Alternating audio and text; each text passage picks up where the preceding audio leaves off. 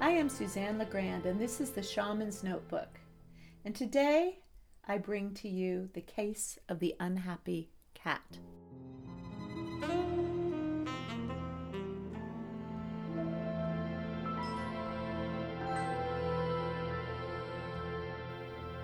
Alice wanted help with her business.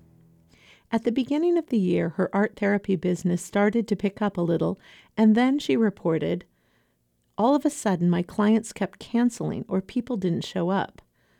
I know things happen for a reason, but maybe something in my energetic field or belief system is stopping me. Can you help?"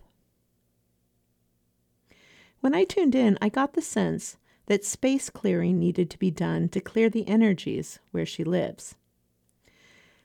I don't know if she had a cat or had a cat in the past, or if there's a cat living in her neighborhood, but I got an image of a cat who is disturbed and unhappy by something that is in the environment. And this seemed to me to be connected to a traumatic event that happened on the land where the house is. The cat seems to be picking up on this trauma and the disturbing energies that are there. And I got the sense, too, that there was the energies of some person as well as an event that needed to be cleared.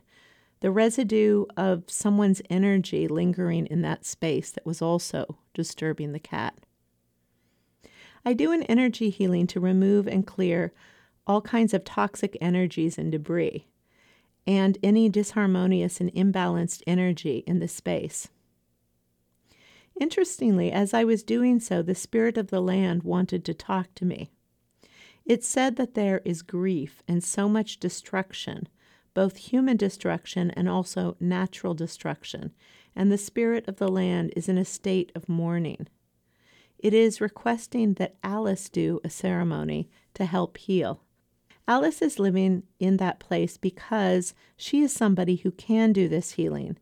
She can feel the pain and suffering of the land. So the land asked for her to do a ceremony to recognize and give respect to the spirit of the trees, the water, the rocks, the elemental spirits, for a ritual is needed in order to transform the energies in that place. And the first thing is that they need to be recognized before the negative energies can be transmuted. I also get the impression that Alice is being called to do some work with the natural world and with healing the land in her own work. I don't always get feedback, but Alice wrote me back immediately. She said, "I am completely blown away by your accuracy in that reading. The owner we bought the house from last year lost his dog, his wife to cancer, and his garage burnt down all in the same year, 3 years ago. When we moved in, we could smell his dog for the longest time. I'm pretty sure that my nephew who came to visit and had a treatment left some unwanted energy in our home. He is a powerful man and misused his energy on me from a distance in ways I can't even explain. I feel that he has also attached to my husband, but my husband doesn't believe in this energy interference. I do feel a distant energetic interference at least once or twice a week being directed at our home and relationships and my physical and energetic body." I had 2 cats. One is 16 years old, and she frequently stands at the top level of the stairs where the bedrooms are and cries like she is in awful pain for no apparent reason. I really appreciate your insights and intuitiveness, and I will definitely work with the elements to do a space clearing. It's nice to have my intuitions confirmed, particularly when I work from long distances and I don't know anything about the person who requests a healing. And one of the things that I like about being a shaman is that we understand that the world is alive. Trees, plants, animals, rocks contain consciousness, and that what affects humans also has an effect on all living beings, especially cats.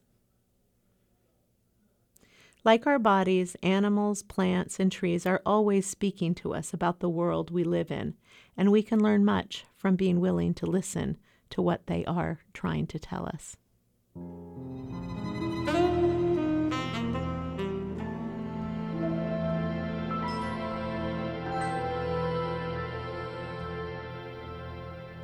This has been the Shaman's Notebook. Thanks for listening.